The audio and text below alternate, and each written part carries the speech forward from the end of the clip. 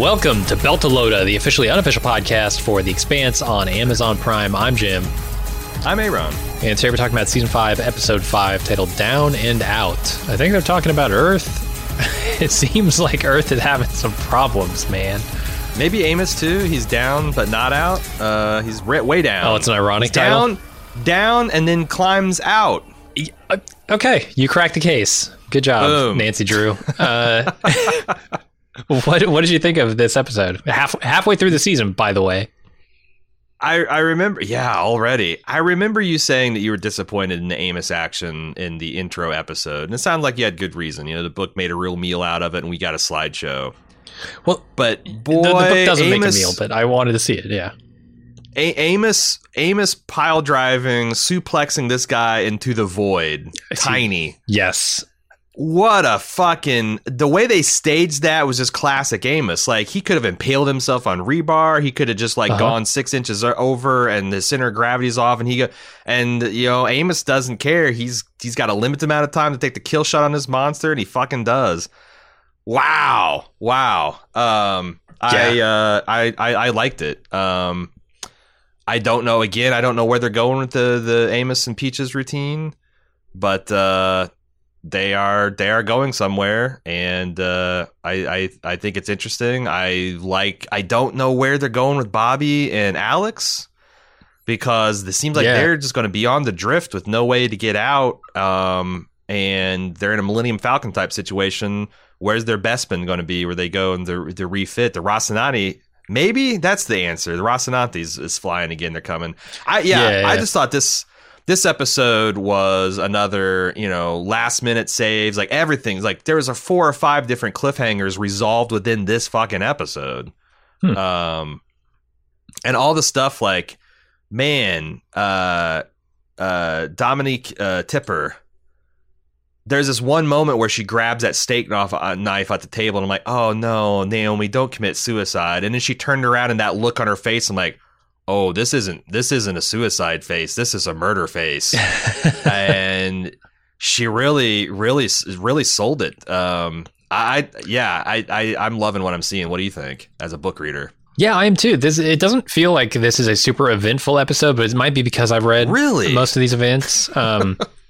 It deals with the personal toll that this is taking on Naomi, right? And this connection with Philip and the stakes with Marco. And I think all that is more personal. This is a very small plot with Amos, right? Just climbing out of an elevator shaft, essentially, is his entire episode.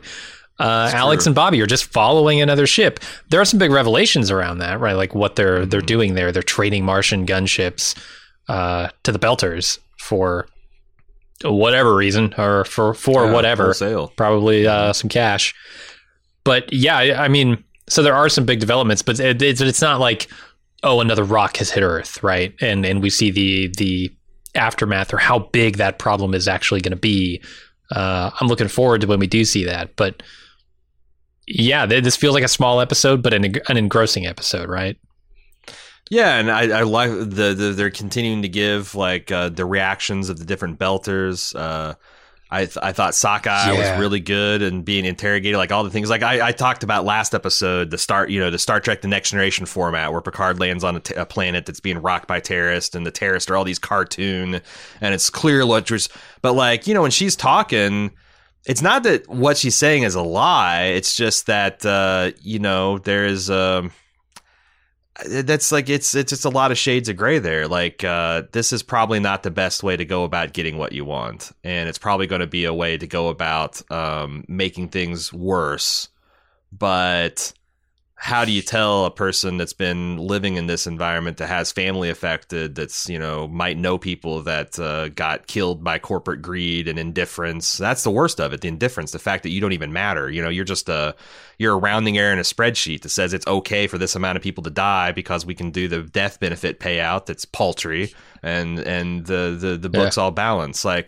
I really like how they have a really good actor and really good dialogue for these people who are the villains, Sure. They're villains, sure, but they're the Magneto type of villains, where it's God, their methods are terrible, but you understand why it's happening. You can empathize a little bit. You should be able to. You should be able to. Because, it's very easy to see Sakai from a different point of view where, like, this is told from the point of view of the Belters, where this is like a Stargate situation. Like, this is an insurrection. This is a righteous thing. This is a propaganda. This is a pro-Belter propaganda speech, and everybody's standing up and cheering as she's spitting in James Holden's face the truth. And I think that's really cool. It's like I've never seen a science fiction show like this. No, it's why the writing on the show is so good, and the books are so good, because like they don't take a side so much as give you each side and let you decide where you stand on it. And you can look at Drummer and her crew's stuff in this episode and say, okay, this is another take on it, right? They're kind of like radical moderates, if such a thing exists. It's like they're not as radical as Marco's people. They're not as moderate as someone like Fred Johnson, who wants to, take a more political path, but also their fears are more personal too, because like this does stir up a shitstorm for Belters in the any Belter who interacts with any Inner at this point is going to have some stigma attached to them simply because they're Belters. And that was already true. Now with Marco doing this shit, you have the potential for a lot of stigma, a lot of violence toward them. No matter what their personal beliefs are, right? Whether they're out there catching Belter pirates, and putting it into that, or they're out there helping Marco. It's such a nuanced take, and it's from so many different perspectives that you can't help but fall in love with this writing. Yeah, no, counter-terrorist work is just really tough. And like I grew up reading Tom Clancy books, and Clancy was very good about always like humanizing, Muslim terror is like he did. Like I think of all the different villains of the book. There's Muslim terrorists, there's Japanese nationalists, there was Timothy McVeigh type, fringe kind of lunatic government insurrectionist in America. You had the Russians, the Chinese, and like he never. The thing I always got from the books, and these are pretty conservatively written books, is that like it's always just people. Yeah, it's always just people. Like if you do things to people, they will react in predictable ways, and it's not like you get the point of that is like you can get paralyzed by it and be like, oh my god, I guess we deserve everything. We just might as well lie down in a pit and die. Just let these people, have their way with us. But there's also the other thing where it's like you just tighten your fist even further and you pound harder. Mm-hmm. And there's a way to where it's like, well, okay, we have to minimize the damage, but also recognize the damage we've done and how we can do better in the future, that's broadly speaking, the kind of the Holden path, the synthesis between the two different sides. Where's the daylight between those positions? How can you thread the needle through them? Yeah. It's great. It's great. I love this show. No, we talked briefly about like Fred being dead and Holden wanting to somewhat step into his shoes. What does that look like? I'm super interested to see where they go with that. We don't really get any of it this episode, but coming up, he's going to be super interesting. And it does seem like it's like hunt down these people like animals, vengeance. Like there's not a lot of shades of gray with James Holden this episode. Like where Rossi's going hunting and we're going to fucking, retribute like Bull didn't need much talking into. And you think about like probably 3/4 of the planet of Earth and Mars are kind of in that like hunt these people down like animals. They're and that's a very visceral and immediate feeling, and it's very targeted too, right? It's not just targeted at Belters, because I think James Holden knows better than that. Yeah, but it's targeted at Marco and the people who perpetrated these atrocities. Right. The part that's going to be interesting is how does he integrate that anger and that fear for Naomi and like all of the stuff that's going on here. How does he integrate that into a more well-rounded view of the Belt and the system in general going forward? And they do such a good job of showing when the drummer faction, which I love, there's a drummer faction now.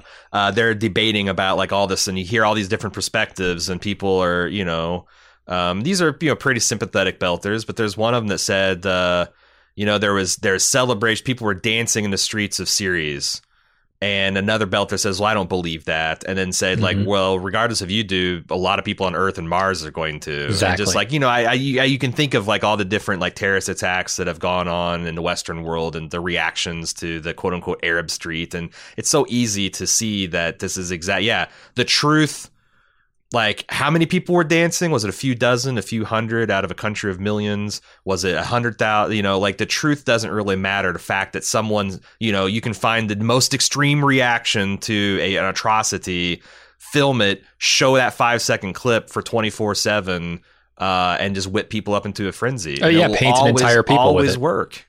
Yeah, and it'll always work. It'll always work, and because it is offensive. Like, that content is offensive, and what ends up happening is you have sides saying that, like, they only look at the worst that the other side's doing, and they only look at the best of what their side's doing, and it's just it's a shit show race to the bottom. And I don't know how. That's the thing. Is like, I'm starting to wonder, kind of like I did in late stage Game of Thrones. Like, I used to ask a question on that podcast, like, what is Martin playing at? Like, what is Dan and Ty playing at? What is there going to be their thesis? Like, is there a solution to this? Or is it just going to be essentially 21st century politics in the 24th century with the same sad play out? I don't know. Because, like, it seems like that's exactly what's going to happen. But we'll see. And I would love to know, like, what's their thesis for how to pull out of it. But, yeah, all good questions. Lots of season left. Lots of season 6 left. All of it, in fact. So. Yeah, and when I look at that and I go, okay, we got a season and a half left of this show, and I know where the books end. I'm thinking they need to pump the brakes a little bit, and an episode like this serves to do that. You know, it's not like we're not moving the plot forward. There are things that happen here, certainly that like the saving of the Rocinante by Naomi, that moves the plot forward a little bit. It seems wild to describe this as not much happening, because I'm like, just like, my God, there's like 4 different, like the last minute call to the Rocinante, the daring escape from the prison. I think it's that we spend so much time with small groups of people, and they're doing small things, right? Like, Drummer is just essentially integrating the news for this entire episode of the Attack on Earth. You know, Amos is, like I said, climbing out of an elevator shaft. That doesn't move the plot forward very much, but there's a lot of time spent on it in the episode. You could move a lot faster, but they need to kind of move a little slower if they've got a season and a half to go. I'm fine with this pace if this is what it is, because it seems like, it's...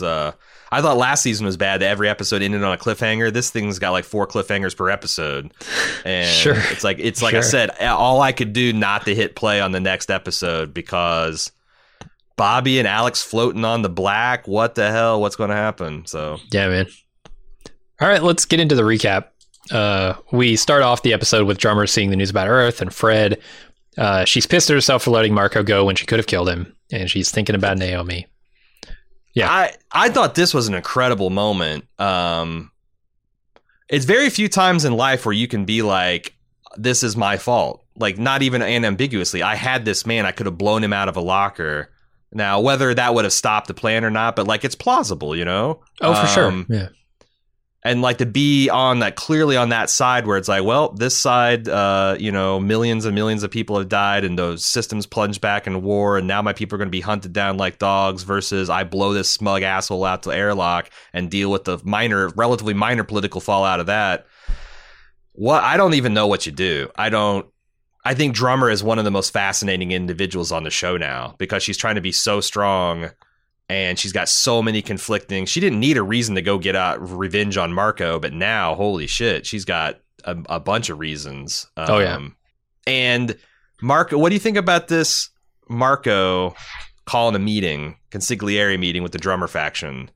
The heads of the 5 Belter families are going to meet up. The Drummers, the Black Suns, the spicy meatballs. It's the Belter kibbles. I'm not sure exactly where they're going with this, but this might be one of those mildly interesting situations that I have to recuse myself on. It strikes me as a bad idea to meet with this guy, who you don't know what his power levels are. You don't know how many ships he's got. It seems like what you should do. But on the other hand, it might be an equally bad idea to refuse his hand of potentially friendship. But, I would rather reject that hand from 1,000,000 kilometers away with my fleet of 3 burning in the opposite direction and trying to get some space than I would like there in the spider's lair. So fair. I don't know what the right move is, but like it feels like also the looks on everyone's faces on the crew seems like they feel like this is a very doomed dread type of thing that they're doing. So yeah, I do wonder if it's going to cause any contention among the crew. Are there going to be disagreements not only about the effects of the asteroid attack, but also just like whether or not they should be doing the things they're doing in response? Yeah, very clearly you got a crew divided, and that's kind of interesting because this reminds me of switching perspectives. You had that in the American Revolution, the loyalists versus the people that wanted to separate versus the ones that were willing to take up arms to do it. Like, it's like, oh yeah, we should definitely get our independence, but I don't know if I want to kill 100 redcoats for it. Like seeing that play out on the faces of Drummer's crew in real time, I think that's really interesting. So everybody can let out that breath they've been holding for a week. Amos is alive, and both he and Claire are climbing out of the prison shaft. They're still alive. The prison's falling apart around them. He convinces a guard to open the door for him and let Claire go with them. And then they make their way to the stairwell, which is completely destroyed, and they pick up a few guards along the way. They can't get the elevator shaft door open in order to escape up the maintenance ladder, so they get what I can only describe as a cyborg prisoner, this guy named Konachek, who will later label him as Tiny, so I'm gonna call him that the whole episode. He opens it up, but there doesn't seem to be a ladder inside. I thought this stuff was so well done. Like, this is some, Warhammer 40K shit. This cybernetically modified behemoth just ripping these doors open, and the way they sold it, just with this guy's obviously a big strong guy, but he's got like visible cables and like hydraulic systems bursting out of his skin. Like, it's just really well visualized. And I think some of that stuff can look chintzy. Like, we've all grown up in the 80s and 90s, and we've seen where they super glue erector sets to people's face, and that's a cyborg. Like, it's pretty pitiful shit. Some bunch of this is just really, really well done, and they really sold the feat of strength that he was doing, to the extent that like I had a little minor problem that this guy can just rip these steel doors open with two like bowling ball grips, bullet holes. Does he have the leverage to do that and whatnot? But I thought the physical performance, and also it's Chekhov's confrontation. The second that Amos starts up with this tiny shit, and I'm like, I don't know if this is a fight that Amos can win. Like, Amos is a badass, but he doesn't have like fucking pistons sticking out of his deltoids. He doesn't have a diesel smokestack coming out of his ass. Like, and then the way it ended, God, so satisfying. Oh yeah. Yeah. In the book, they paint this guy as they paint Amos as knowing this guy's going to be a problem right off the bat. Like, just taking one look at him, because that's Amos, right? Like, he can size you up in an instant, and he does that on Konachek. Yeah, I thought that I thought it's really cool, and I also thought it was very interesting how Amos just has gotten he's taken to this political maneuvering like a duck to water. Like, he's throwing his political weight around left, right, and center. Might help that I think, broadly speaking, the guards want to go along with him. Like, they kind of want to get the fuck out of there too.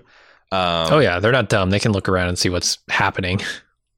Although it's like another one that's really ethically is like, as cool as it is to see Amos choke slam his way to victory, they're leaving a lot of people down in that hole to die. For sure. I thought there might be like a humanitarian mission, but that's not this show, and that's not who Amos Burton exactly is. So, yeah. Also, I mean, so many people have died at this point. It's the churn. It's the churn. Yes. For sure. He's this is the mother philosophy of all churns, right? It sure is. It really is. Yeah. You imagine Holden and Naomi here, and they're like, dragging 60 people with them, and they're, but Amos is like, nah, fuck that. Yeah, it harkens back to like Eros, right? When they're going through the tunnels of Eros, and they're trying to get people out. Is it Eros, or was it? I think it was Eros. Yeah, Eros is the one that got infected. Yeah. Right. And they're trying to save all these people. Amos is not about to try that. I took a little, I had a little bit of a problem with this scene, because I think Amos would know better. He says to Claire that when she hurts her arm, that he's going to make a splint for her, and then he makes a sling for her arm. Unwatchable. Yeah, I shut the episode off, and I had to wait till the next day to watch it. No, I'm kidding. Yeah, but I was surprised that Amos wouldn't. I don't know. Is that too nitpicky, or it's just something weird that I noticed? I don't know. Your host partner here gets shit wrong, twisted up all the time. Maybe Amos has got that problem too. But well, he's not known for it. So yeah. I do love this guy that plays Tiny. I love how he's like he's really funny guy. Like when he's like screaming like let me out, and they open the door and he's got guns in his face. He's like, oh, what's up? You know, like he's just really funny guy. And you know, later on when he throws the guy off the ladder or the guy falls, like, yeah, what do you want? The guy, you know, he's been bitching about his legs for 30 minutes. You know, like he's just you can tell, like Amos said, he's going to be a problem. I mean, the highlight of this episode for me might be when the elevator car falls, and it goes right past him, and he's like, that's how you do it. Fuck you, God, you missed again. Tried to hit me the asteroid, tried to hit me the elevator. What you got, big man? Yeah. It's so good. So Holden leaves a message for Naomi about the situation that he's in on Tycho Station. He's freaking out, and he needs to know that she's okay. I'm actually, so I still don't have a good handle on how devastated Earth is right now, because as far as I know, we had a hit on West Africa, we had a hit over in Indonesia, we had a hit in just north of Philadelphia, but the Montana grid has collapsed. Montana's a hell of a long way away from Philadelphia. If you've looked at an atlas, that is like now beyond regional devastation. That's near continental devastation. Now, you know, what are we talking here? Is it really down, or is it just like, you know, like this happened a lot of disasters, you know, when cell phones get flooded and there's not enough lines to go around. It could be that, but like it really perked up my ears to hear that like Holden's family in rural Montana is threatened by this stuff. Yeah, I all of that is mildly interesting. And also, it's just such a great escalation of Holden. We talk about him being Eeyore, this whole, you know, like nobody's calling him. And now he's desperately trying to reach everybody, and he can't get a hold of Alex, can't get a hold of Amos, can't get a hold of Naomi, can't get a hold of his parents. Fred's dead. The proto-molecule's gone. Like, this is man. Low point for James Holden. For sure. So Bull's reprimanding one of his guys for beating Sakai in her cell. Holden and Bull go into her cell and interrogate her, and they want her to help them recover the sample, but she is not budging. She just says a lot of ominous shit, which we'll know more about by the end of this episode. Well, that's the thing when she says she hesitates about telling Holden something, then says, "Never mind, see you when you get back." I didn't think much of that in the first time I watched the episode, right? But like the second time, that's ice cold. Yeah. And he doesn't really bat an eye at it. Maybe like slightly, but more in like, oh, this is gonna do? Some cold smack talk kind of stuff. But like, yeah. But I love this. This is you know, like the James Holden's kind of like this. You know, this Osama bin Laden type. Osama bin Laden was not a deprived person that grew up under a threat for his life. He was very wealthy, from family privilege, highly educated. Why did he do the things he did? And like, you can see the Sakai just spitting out that line about like, and it's weird. It's one of the situations where you see people talking past each other. Like, I don't think that 99% of, you know, inners want the Belters to be their pets and to only have their dreams put in bounds. But on the other hand, they let the 1% kind of do that and don't pay much attention to, like, we don't pay attention to where iPhones are being made and what factory conditions. We know it intellectually, but we don't allow it to change our decision-making process because, you know, we have a comfortable existence we want to maintain. And I continue to be amazed at how good the dialogue is, and how, again, it's not. I don't want people to think that I'm on Team Marco here, but like you can see what I guess is I'm saying, like, if you're a young Belter, try to think why you wouldn't be. Yeah. Like, what arguments could you use to tell and you can see that they've taken stabs at like, it's usually the older Belters that have gone through this cycle before and seen what it gets them. It's the, the ghost knife, It's the Ashford Kloss. Like, he's the one that's like, I've been this and I've lost my family and it hasn't gotten me anything. There's a better way, but you know, there's not enough old wise belters to go around, and the young people they all die. Shut up, old man. Anyway, so throw them out the airlock. Bet there aren't a lot of old belters. Period. Klaus, I felt like was the exception, right? That's the other thing, which is a sad commentary on the situation as well. So we go back to Amos. Oh, wait, yeah. It wasn't clear to me. Monica, just with her eyeball mods, happened to see a data pad that had the Zamaya's flight plan on it, and no one knows that she's got this eyeball mod. So that's because when they didn't really make it clear when Holden looks at the screen and it's like, okay, it's time for the Rossi to go hunting. They didn't really make clear how that happened, because I didn't see a scene where Monica like lighted eyes on the flight plan. Maybe it was there. Oh, it was there. Yeah, it was there last episode. Oh, it was? Okay. Okay. Yeah, well, when they're like saying, hey, you're coming with us, get your flight suit on or whatever, get your space suit on. Yeah, she looks over the shoulder of Sakai and checks out the flight plan. And obviously everything she sees, it's in photographic detail. So, okay, that makes sense. I kind of got it. I just didn't quite have all the connections. Yeah, and you asked the question about what happens with Bobby and Alex at the end of this episode. How are they going to get picked up? And then you kind of are starting to piece together. Okay, well, the Rossi can fly. It's going on the hunt. They've got the flight plan. They're actively monitoring, right? I think you're meant to understand that the Rossi, that James Holden knows that the Zamaya is out in the Hungaria group, and so that he's following that out to where Alex and Bobby are going to be, because they've been following them to the Hungaria group. That makes sense. That's where, that's like, because they know the real flight plan, right? There's like a line that shows their orbit, their natural orbit, and then there's a jutting off point. And Holden has the advantage because, like, it's funny because we just talked about this in the context of Lethal Weapon, that like the whole gambit of like, well, they don't know that we're still that we're alive. Yeah. But in this case, because clearly, if the Belters knew, because like they're staying dark, they're not, they're taking their time to get there because they think the Rocinante is going to mount up and explode. So they got all the time in the world. Rare instance where that actually might work in the protagonist's favor, because if it's going to allow the Rocinante to sneak up on them. I think maybe I wonder how much Naomi sending that message is going to be like this double-edged sword, where she saves the Rossi, but she also reveals that the Rossi is not dead, and so James Holden wouldn't be dead. Yes, which means Marco can tell the Zamaya to like fucking floor it or peel off, go to unless Marco assumes that she got there too late, or that Holden didn't get the message for some reason. But why would he? It would be safer to assume the other. Exactly. And you can't underestimate the show, because it's all about moves, counter moves. No one has perfect information. What does everyone know? And then when did they know it? And how far away are they? Like, it's a really complex situation they've woven here. And it all makes sense. No, that's real good.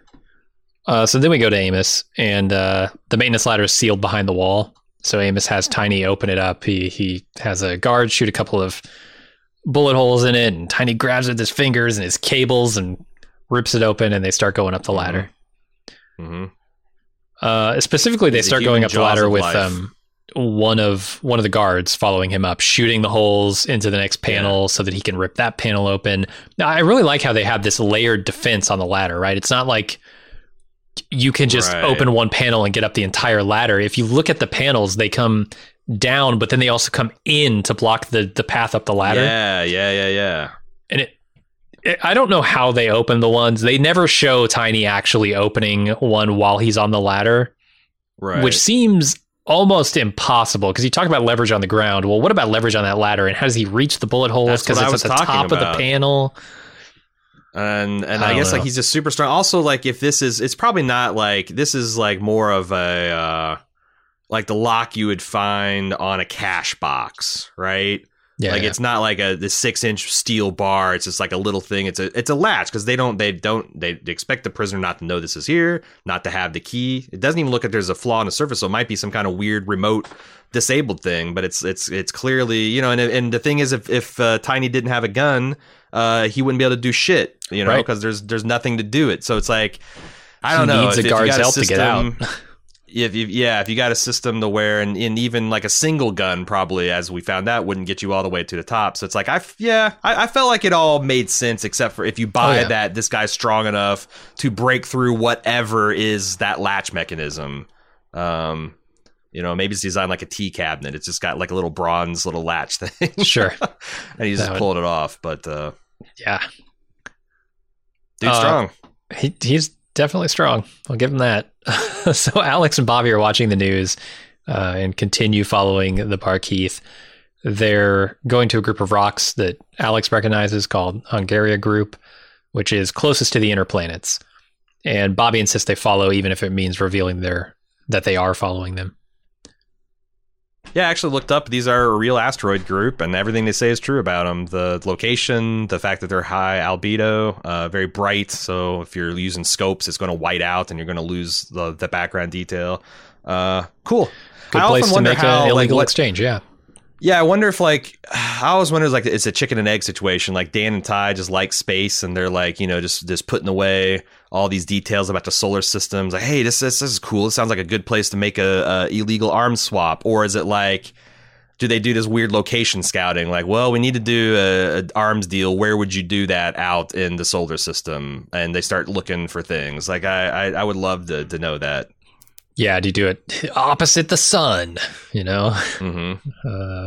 Yeah, and we'll I also really liked the line. It really hit me. Like, this is the most devastating terrorist attack in human history. Like, this is, and it's probably true. Like, I guess it kind of speaks well for humanity. Do we go 400 years without racking up 1 million strong terrorist death total? But easily. This is turning the page of human history. This is monumental on the scale of the entire human history. I thought that was a really interesting point that gave the scene a lot of gravitas. Yep. All right, so Naomi is taken to the galley out on the Pella, where her crew is waiting for her. They call the mess the galley, right? Is that a thing? Yeah, I think that's a good thing to call it. The galley, the kitchen, the mess, whatever you want to call it. Marco invites her to eat with them and get to know her son, claiming she's not a prisoner. She's a guest, I'm sure. She walks out, and Sin is not happy with the way that Marco's treating Naomi. In private, Marco asks Philip what he hoped to accomplish by inviting her there, but Philip isn't really sure. Marco tells him then not to let his feelings of anger or betrayal toward his mother rule him. This is fascinating stuff, because I think Marco is playing a dangerous game. Like, now that the reality of Naomi is here, and you're not just shadowboxing against the caricature villain that you've constructed. Yeah.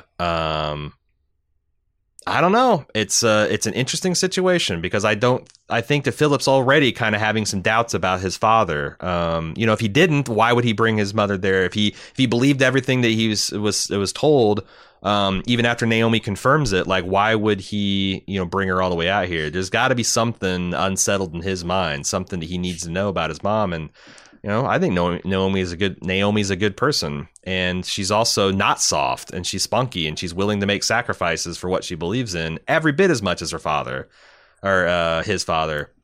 It's a really, really cool dynamic. Yeah, I'm trying to think of a material that would be a little bit stronger than straw, but still not altogether impermeable. Because Marco is able to build a not quite straw mother here, right, out of Naomi, by telling Philip all these things that aren't lies about her, right? She left, sure. and Marco is maybe spinning his own reasons why she left, and he might not even be thinking he's lying about it, because in his own head, I bet he has a different take on why Naomi left. Than why she really left. So the things that he's telling his son are not necessarily lies, and when Naomi comes back and starts to confirm a lot of those things, like you said, the gears in Philip's head are, I don't know what they're doing, because so much of it is being confirmed, and he's got this 17, I don't know how old he's supposed to be, like 17. Yeah, 16, 17 is what I kind of took it. He's got 17 years of being told that his mother abandoned him for whatever reason. And you can see, like, you know, that Marco, when they're watching a news feed and you see Naomi there with James Holden, look at your mother sleeping with that Earther on this Martian starship, getting paid all this money. Like, you know, when he said, Philip said, like, you confirmed everything my father said about you in episode 3. I knew that was happening. But, like, also, you know, there's got to be something, because, like, you know, like, I think that you are become aware that your parent is manipulating you at around this age. You start to be, you know, you're moving out of the little kid patterns and starting to think and feel for yourself. And, you know, it's the stuff that, like, Naomi said about, like, I was hoping that Big Bear, what's his name? Sin? I think it's Sin. Sin, yeah. That, like, you know, I hope that you would maybe this old man has rubbed off a little bit more on Marco, or I mean, Philip. So it's a very complicated situation, and I could totally see him pulling an Anakin Skywalker and returning, you know, doing redemption turn. Yeah, we'll see. I'm sure we're going to get plenty more of that. I also see a tragic death that's going to really fuck with Naomi. It's anything's possible. Yeah. And that's the thing I like about this show too. Like, I know how all of this turns out, but also the show pulls some wild cards out of its pocket every once in a while with Fred Johnson. So, like, sure. Why not? I have no idea what the show is actually going to do with this. So Naomi gets invited to work on the ship with Sin, and she's less than receptive and gives him a lot of grief about letting Marco commit this atrocity, both, you know, against Earth, but also against her son, and poison his mind. And then Sin reminds her of the plight of the Belters to try and justify what they're doing. And he's clearly conflicted as well, you know, and I don't think he's 100% on board with murdering millions of people, but he sees it as the greater good for the Belters. Yeah, there's this one line that I thought was really, really good from the big man, where he's like, you know that the Inners aren't going to share with this, and we can't go get it ourselves. I saw the news feeds. You went down there, your body couldn't take it. Yeah. That's going to be how most of the Belters are. So, like, we are physically excluded from this wealth, and we're not going to get the profit from. Like, that's a really good argument. Now, you know, Naomi gets the moral victory and the high ground at the end of this, as she should. Where, you know, he's like, you know, he's trying to, you know, you understand, he's trying to build this for all the children of the Belters. He's like, but he's doing it on a river of blood, and that's the thing. Like, that's what restarts the sequence. Like, even if you.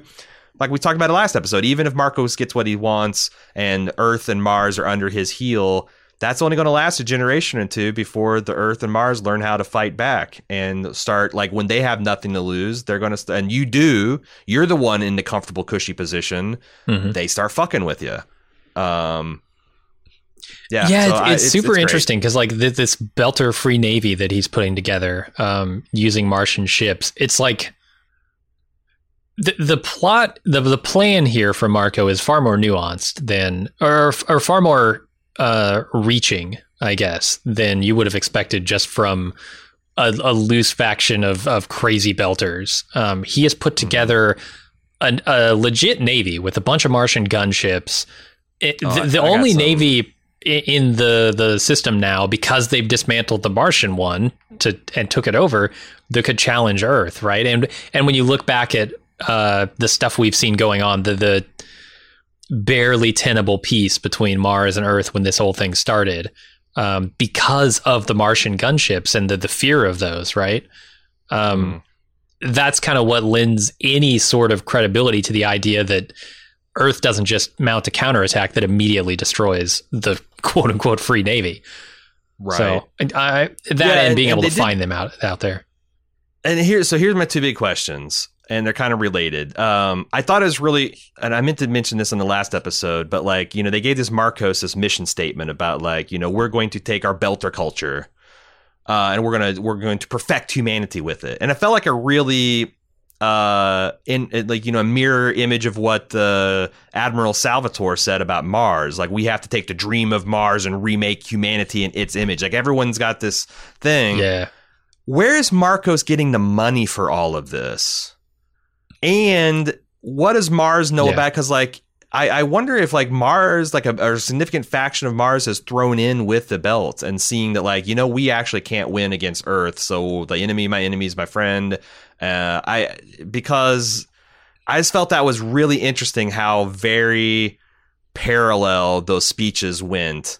And the fact that Marcos, like the Belters, what do we know about them? They're dirt fucking poor. They have no political. How the hell are they making it worth Mars effort? Like, even, if this is just about making a buck, how are they justifying the purchase of multiple frigates? How who's bankrolling this? Right. I could see stuff like power suits, power armor, and radar equipment and light arms, stuff like that, where you could say, well, they're getting it dirt cheap. Like, they are dirt poor, but they're getting this dirt cheap because people are defecting.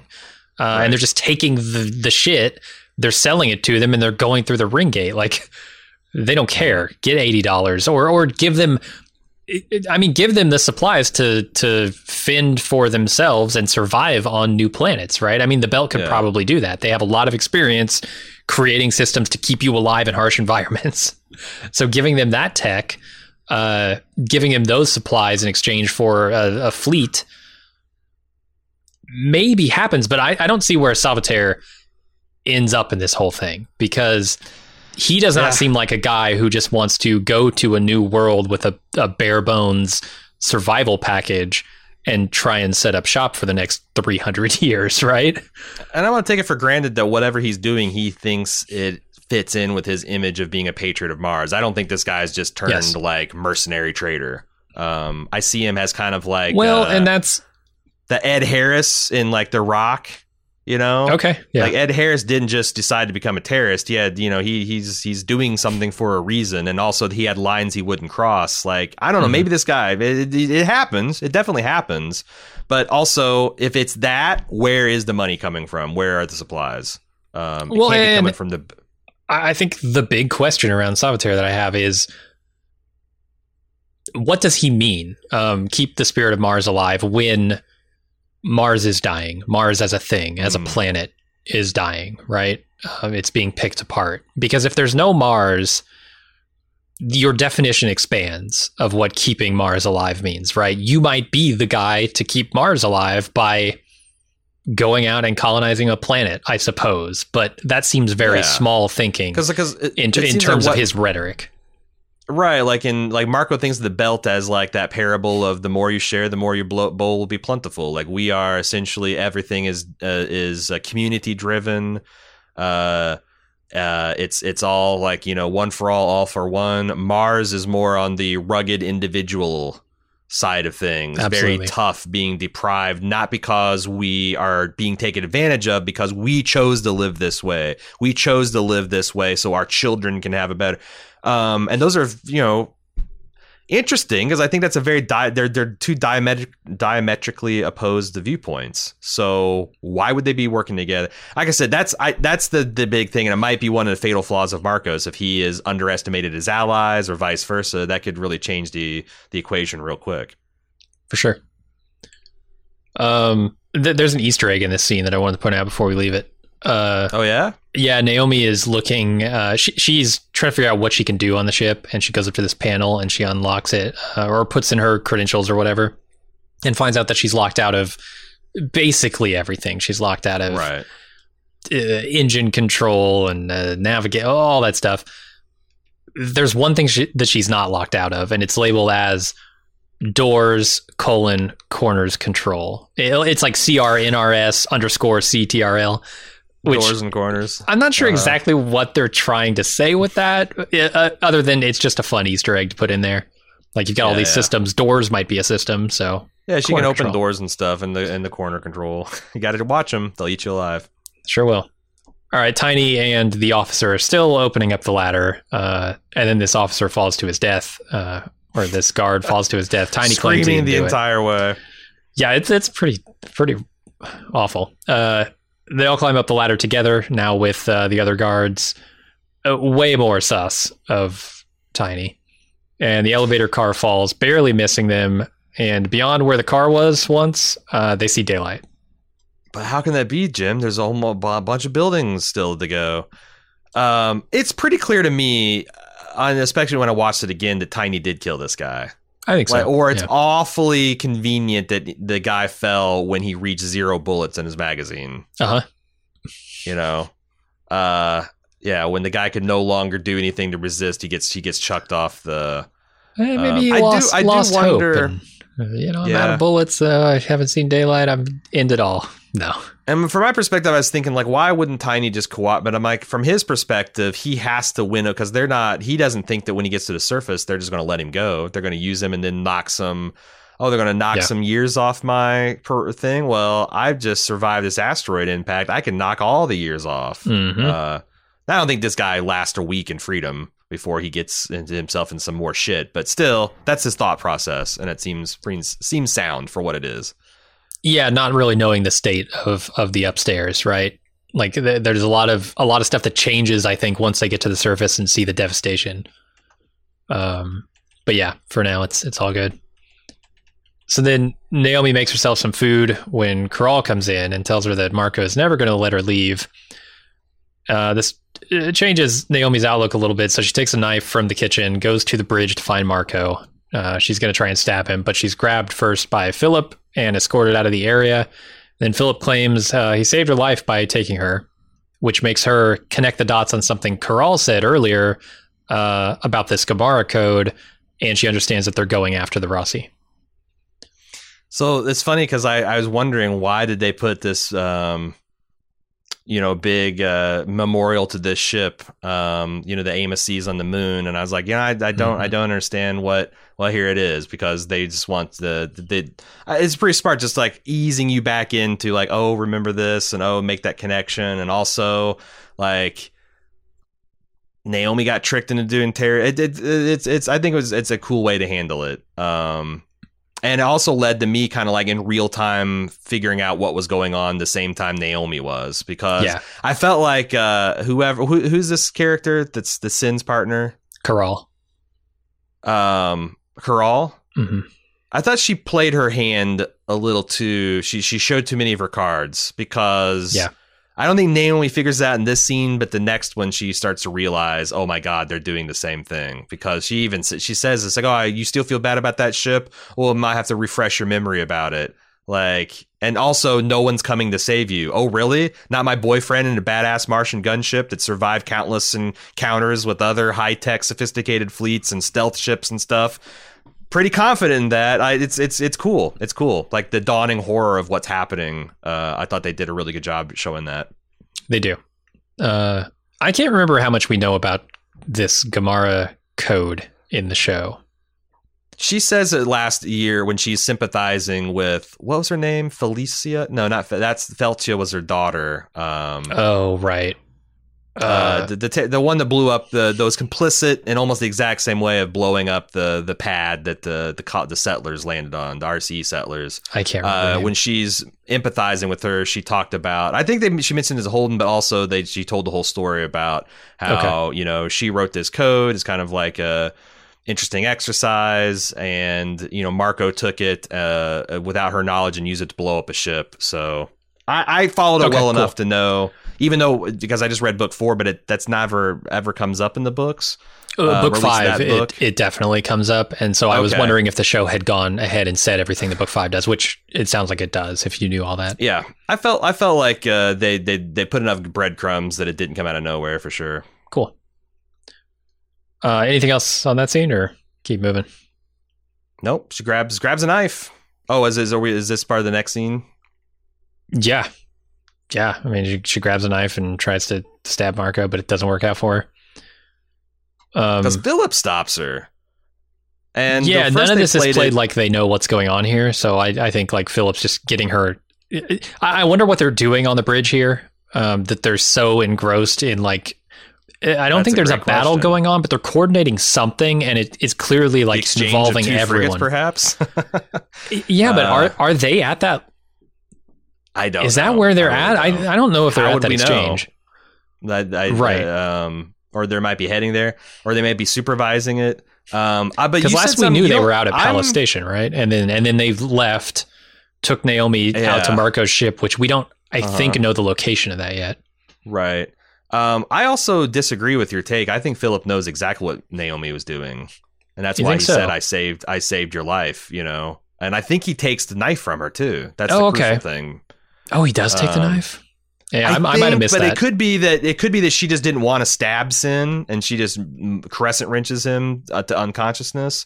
But I took it to like when he grabbed her, that he took the knife. I'm not 100% on that, but I'm like 85% sure that he knew what Naomi is trying to do. But it also maybe not, because the way he just like chucks her off the elevator, like, all right, you crazy kid, don't do anything else stupid, isn't like what you would do with a guy who just tried to kill your father. But well, when he says I saved your life, I thought he meant taking her off the Rocinante, like bringing her here to Palace, bringing her to the Pella. I thought it was out of context of this scene. So far away, the Rocinante, like the idea that she would get back to the Rossi and strap in before, maybe. I don't know. I thought it was like it was in reference to like if you had killed my father, it wouldn't have changed anything, and you'd have been dead. And no, I mean from doing leaking his location in the first place, the thing that brings her to Palace Station. And making it so that she's not on Tycho Station when all this shit goes down. That's next level shit. If that's the case, man, I don't know. Right, because the whole plan is to kill the Rossi with this code. Yeah, from the Gemara, and so normally Naomi would have been on the Rossi. And well, I guess that makes sense with what Marco was saying. Like, you know, hey, you had this kid, and we didn't talk about that. The fact that he knew this guy for 11 years and loved him. Like, I almost got the idea that they could have been that guy he sacrificed in the first episode might have been a lover. Which guy?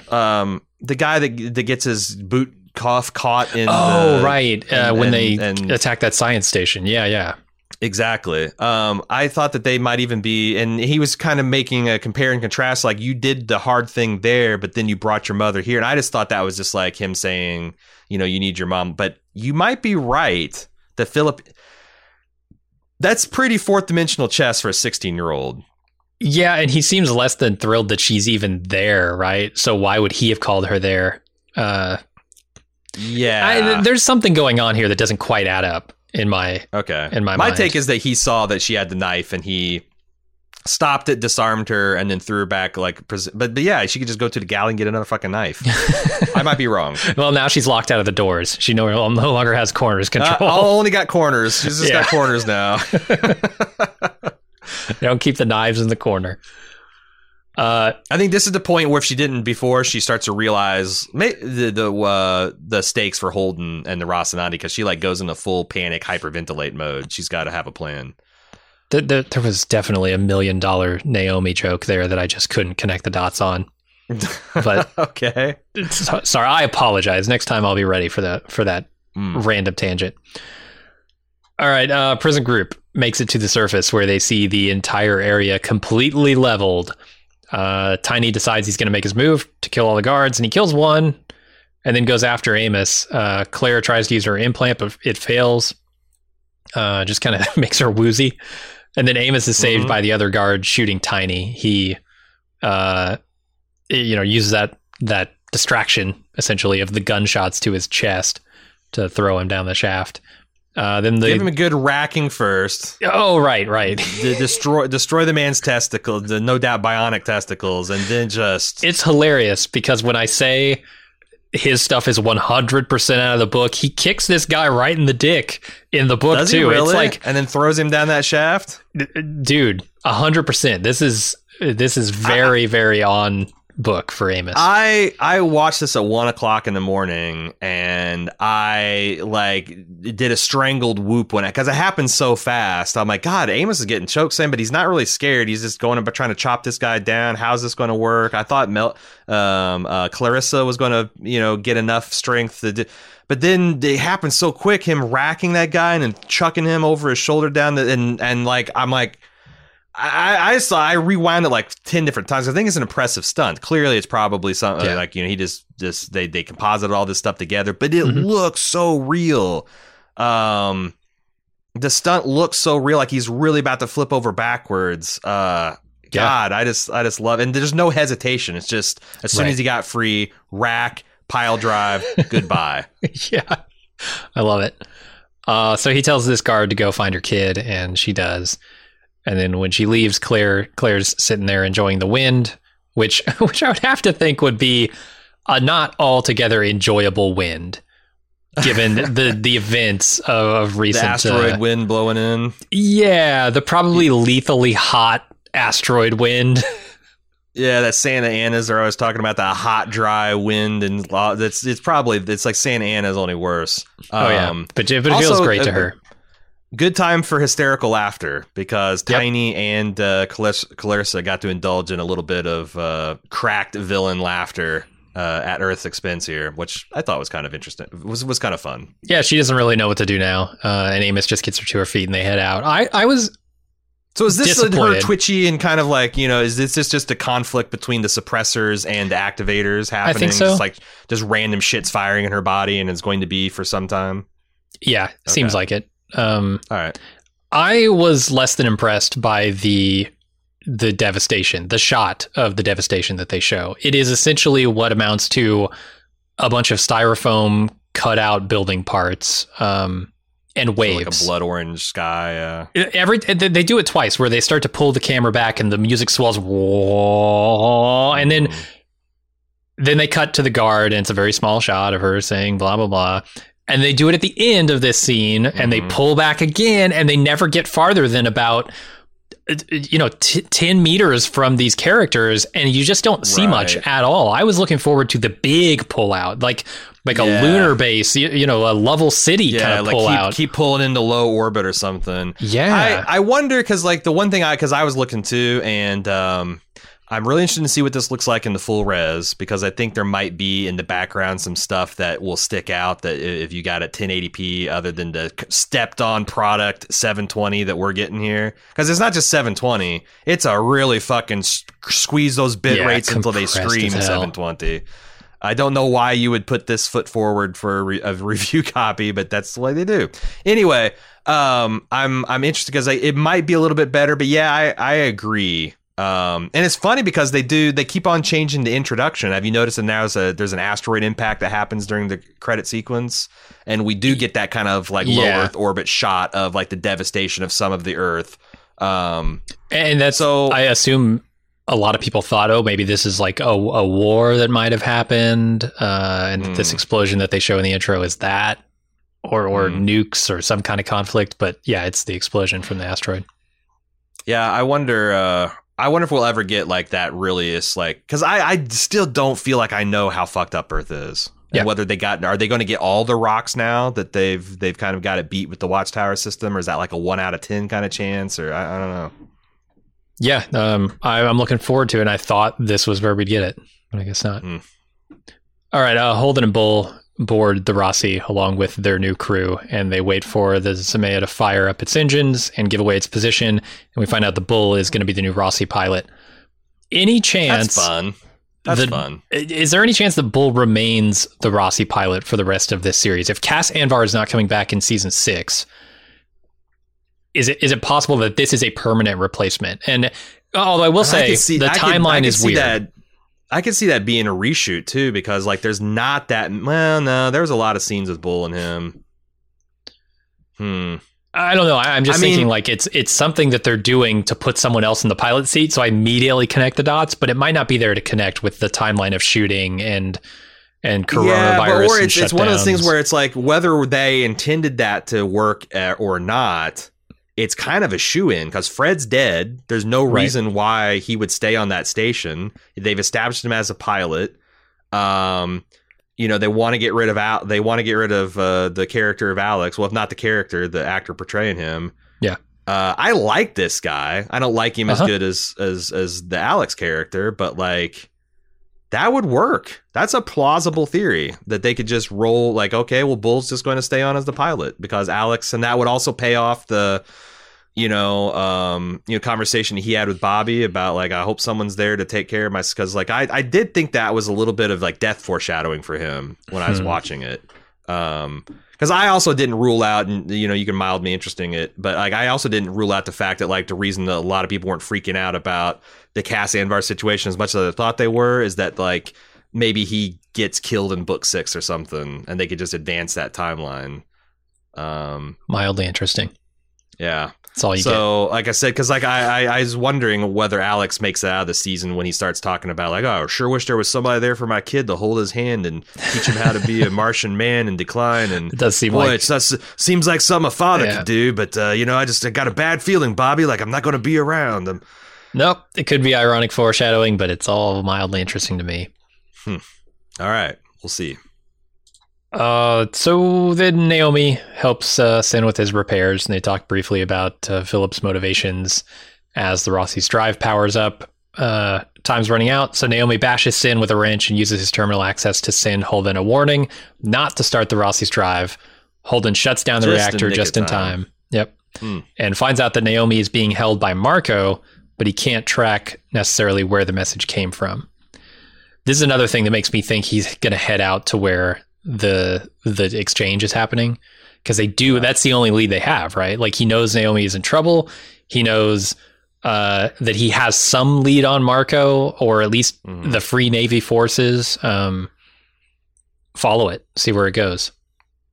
Yeah, there's a lot of fun possibilities here because, like, number one, the Rossi just got out of dry dock, so it's spiffy and shiny, but it sounds like it's going to go right into harm's way. But also, they had this kind of like a little bit of a foreshadowing where Holden's like, there's more to driving the Rossi than driving a mud sled or whatever the drop ship is, and Bull's like, yeah, whatever. I wonder because, like, Alex has always been kind of a ballerina out there. Yeah. Doing the slingshot maneuvers, doing the complicated twisting cover stuff. I wonder if Bull's going to be much more of like a sled driver. Like, he's just going to go right. Like, he's just going to bully his way in there, get into the center of the thing, and use the Rossi's firepower to sort. I wonder if there'll be a clear contrast in the styles. It seems like they're setting that up, especially since Bull kind of is that guy anyway. His nickname's Bull. That's usually Oh yeah. Sonny Corleone kind of thing. He's not a brilliant strategist or tactician. And there could be some hilarious, some comedic tension between him and Holden as he's piloting the Rossi head on into danger, and he's not certain of his capabilities, and also his strategy is a little unorthodox. Yeah, could be interesting. I find it hilarious when Naomi gets muted, essentially, like somebody mutes her Zoom call here when she goes into isolation mode in her cell. Yeah, and the show does so well compartmentalizing what the characters know, because she doesn't even know whether what she did worked. Yeah. You know? Yeah, and Holden doesn't quite know where she is, even though he knows now that she's in danger, being held by Marco. So we head out to the Hungaria asteroid group, where Alex and Bobby lose the Bar Keith and have to find them again. And they do. They find a Belter ship meeting with them. Meeting with Martian ships, actually. And the Bar Keith leaves, and they realize that the escort ships are the trade goods. And then Alex's pinnace gets made. So they turn on the juice and get the hell out of there. Unfortunately, the ship fires a missile at them and jams their comms, and they can't outrun it. So instead, Alex decides to dump core and let the missile hit that. But it leaves them on the float. Like, permanently. Like it took off a chunk, like an important chunk of the rear ship, too. Like, I saw something strike one of the fins and, like, knock it off. So I wonder what they're going to do. Oof, yeah. Also, I bitched quite a bit about the scene of Avasarala and Bobby jetting around in a Razorback, because I didn't think they sold the G's. And I don't know what they did, whether it was CG or they, like, scotch taped some fishing line on their face. But, like, they really sold the G. Like, I got no complaints. This is what I was talking about when I mentioned it last episode, how they did something in this episode. Yeah, the skin being, like, pressed back on their faces.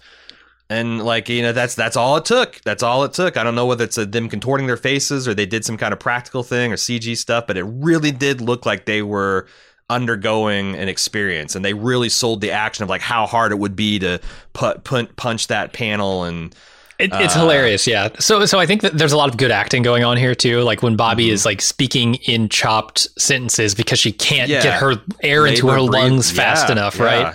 That's really good. 14 G's sitting on your chest. It's hard to breathe.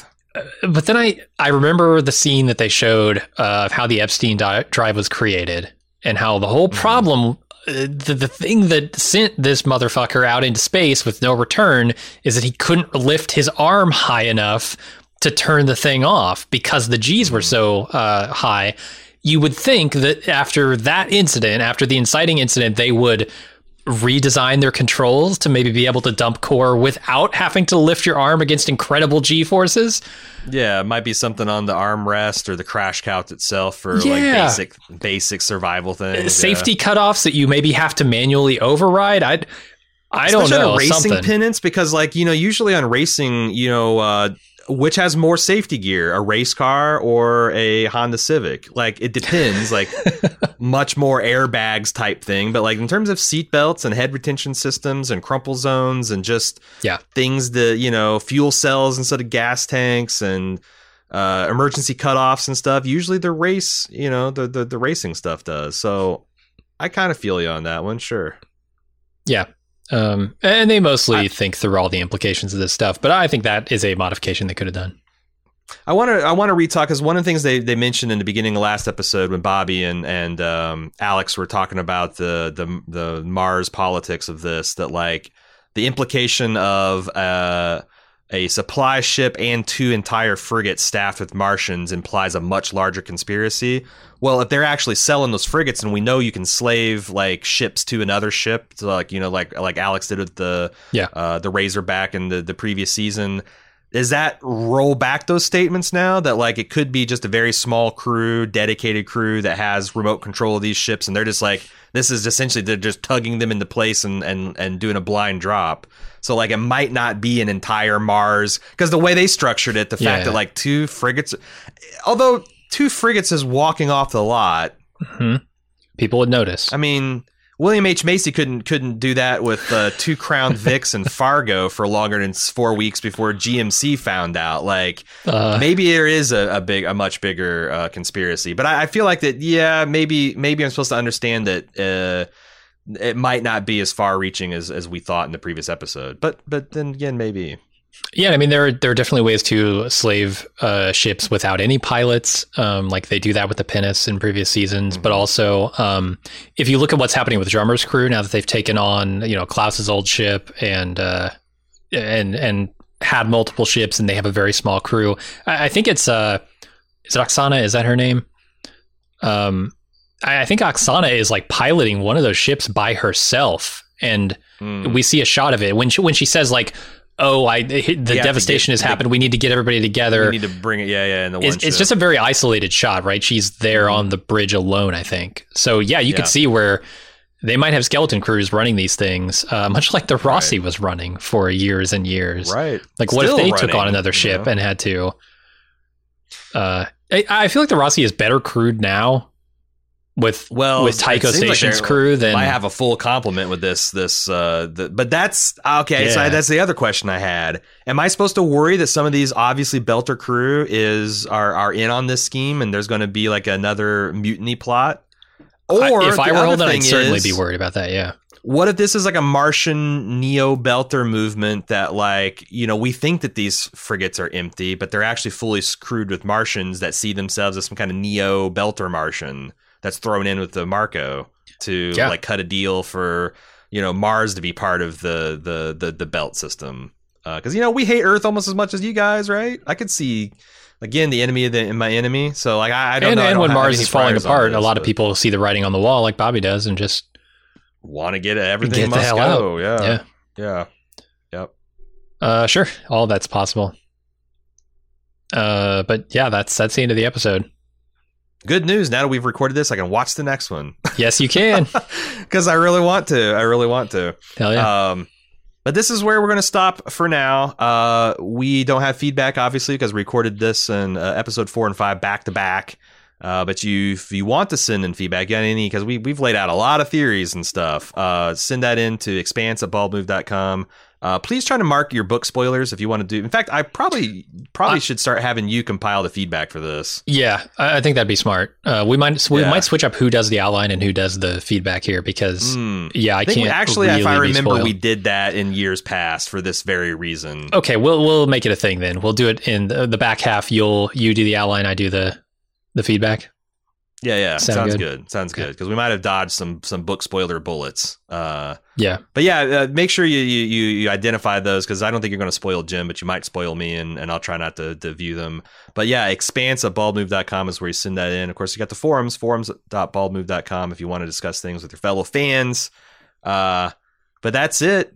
I at this point, I'm not sure if it's going to be just before Christmas or just around New Year's, but anyway, happy holidays. Have a very happy New Year, and I can't wait to see you back in January. Also, don't forget that every Sunday, on Sci-Fi Sunday, we do a live watch of The Expanse with a whole crew, a whole bunch of Expanse fanatics at twitch.tv/baldmove. So keep that in mind. We'd love to see you join us on those live watches. But that's it for us. Until the next year, I'm Aaron. I'm Jim. See ya.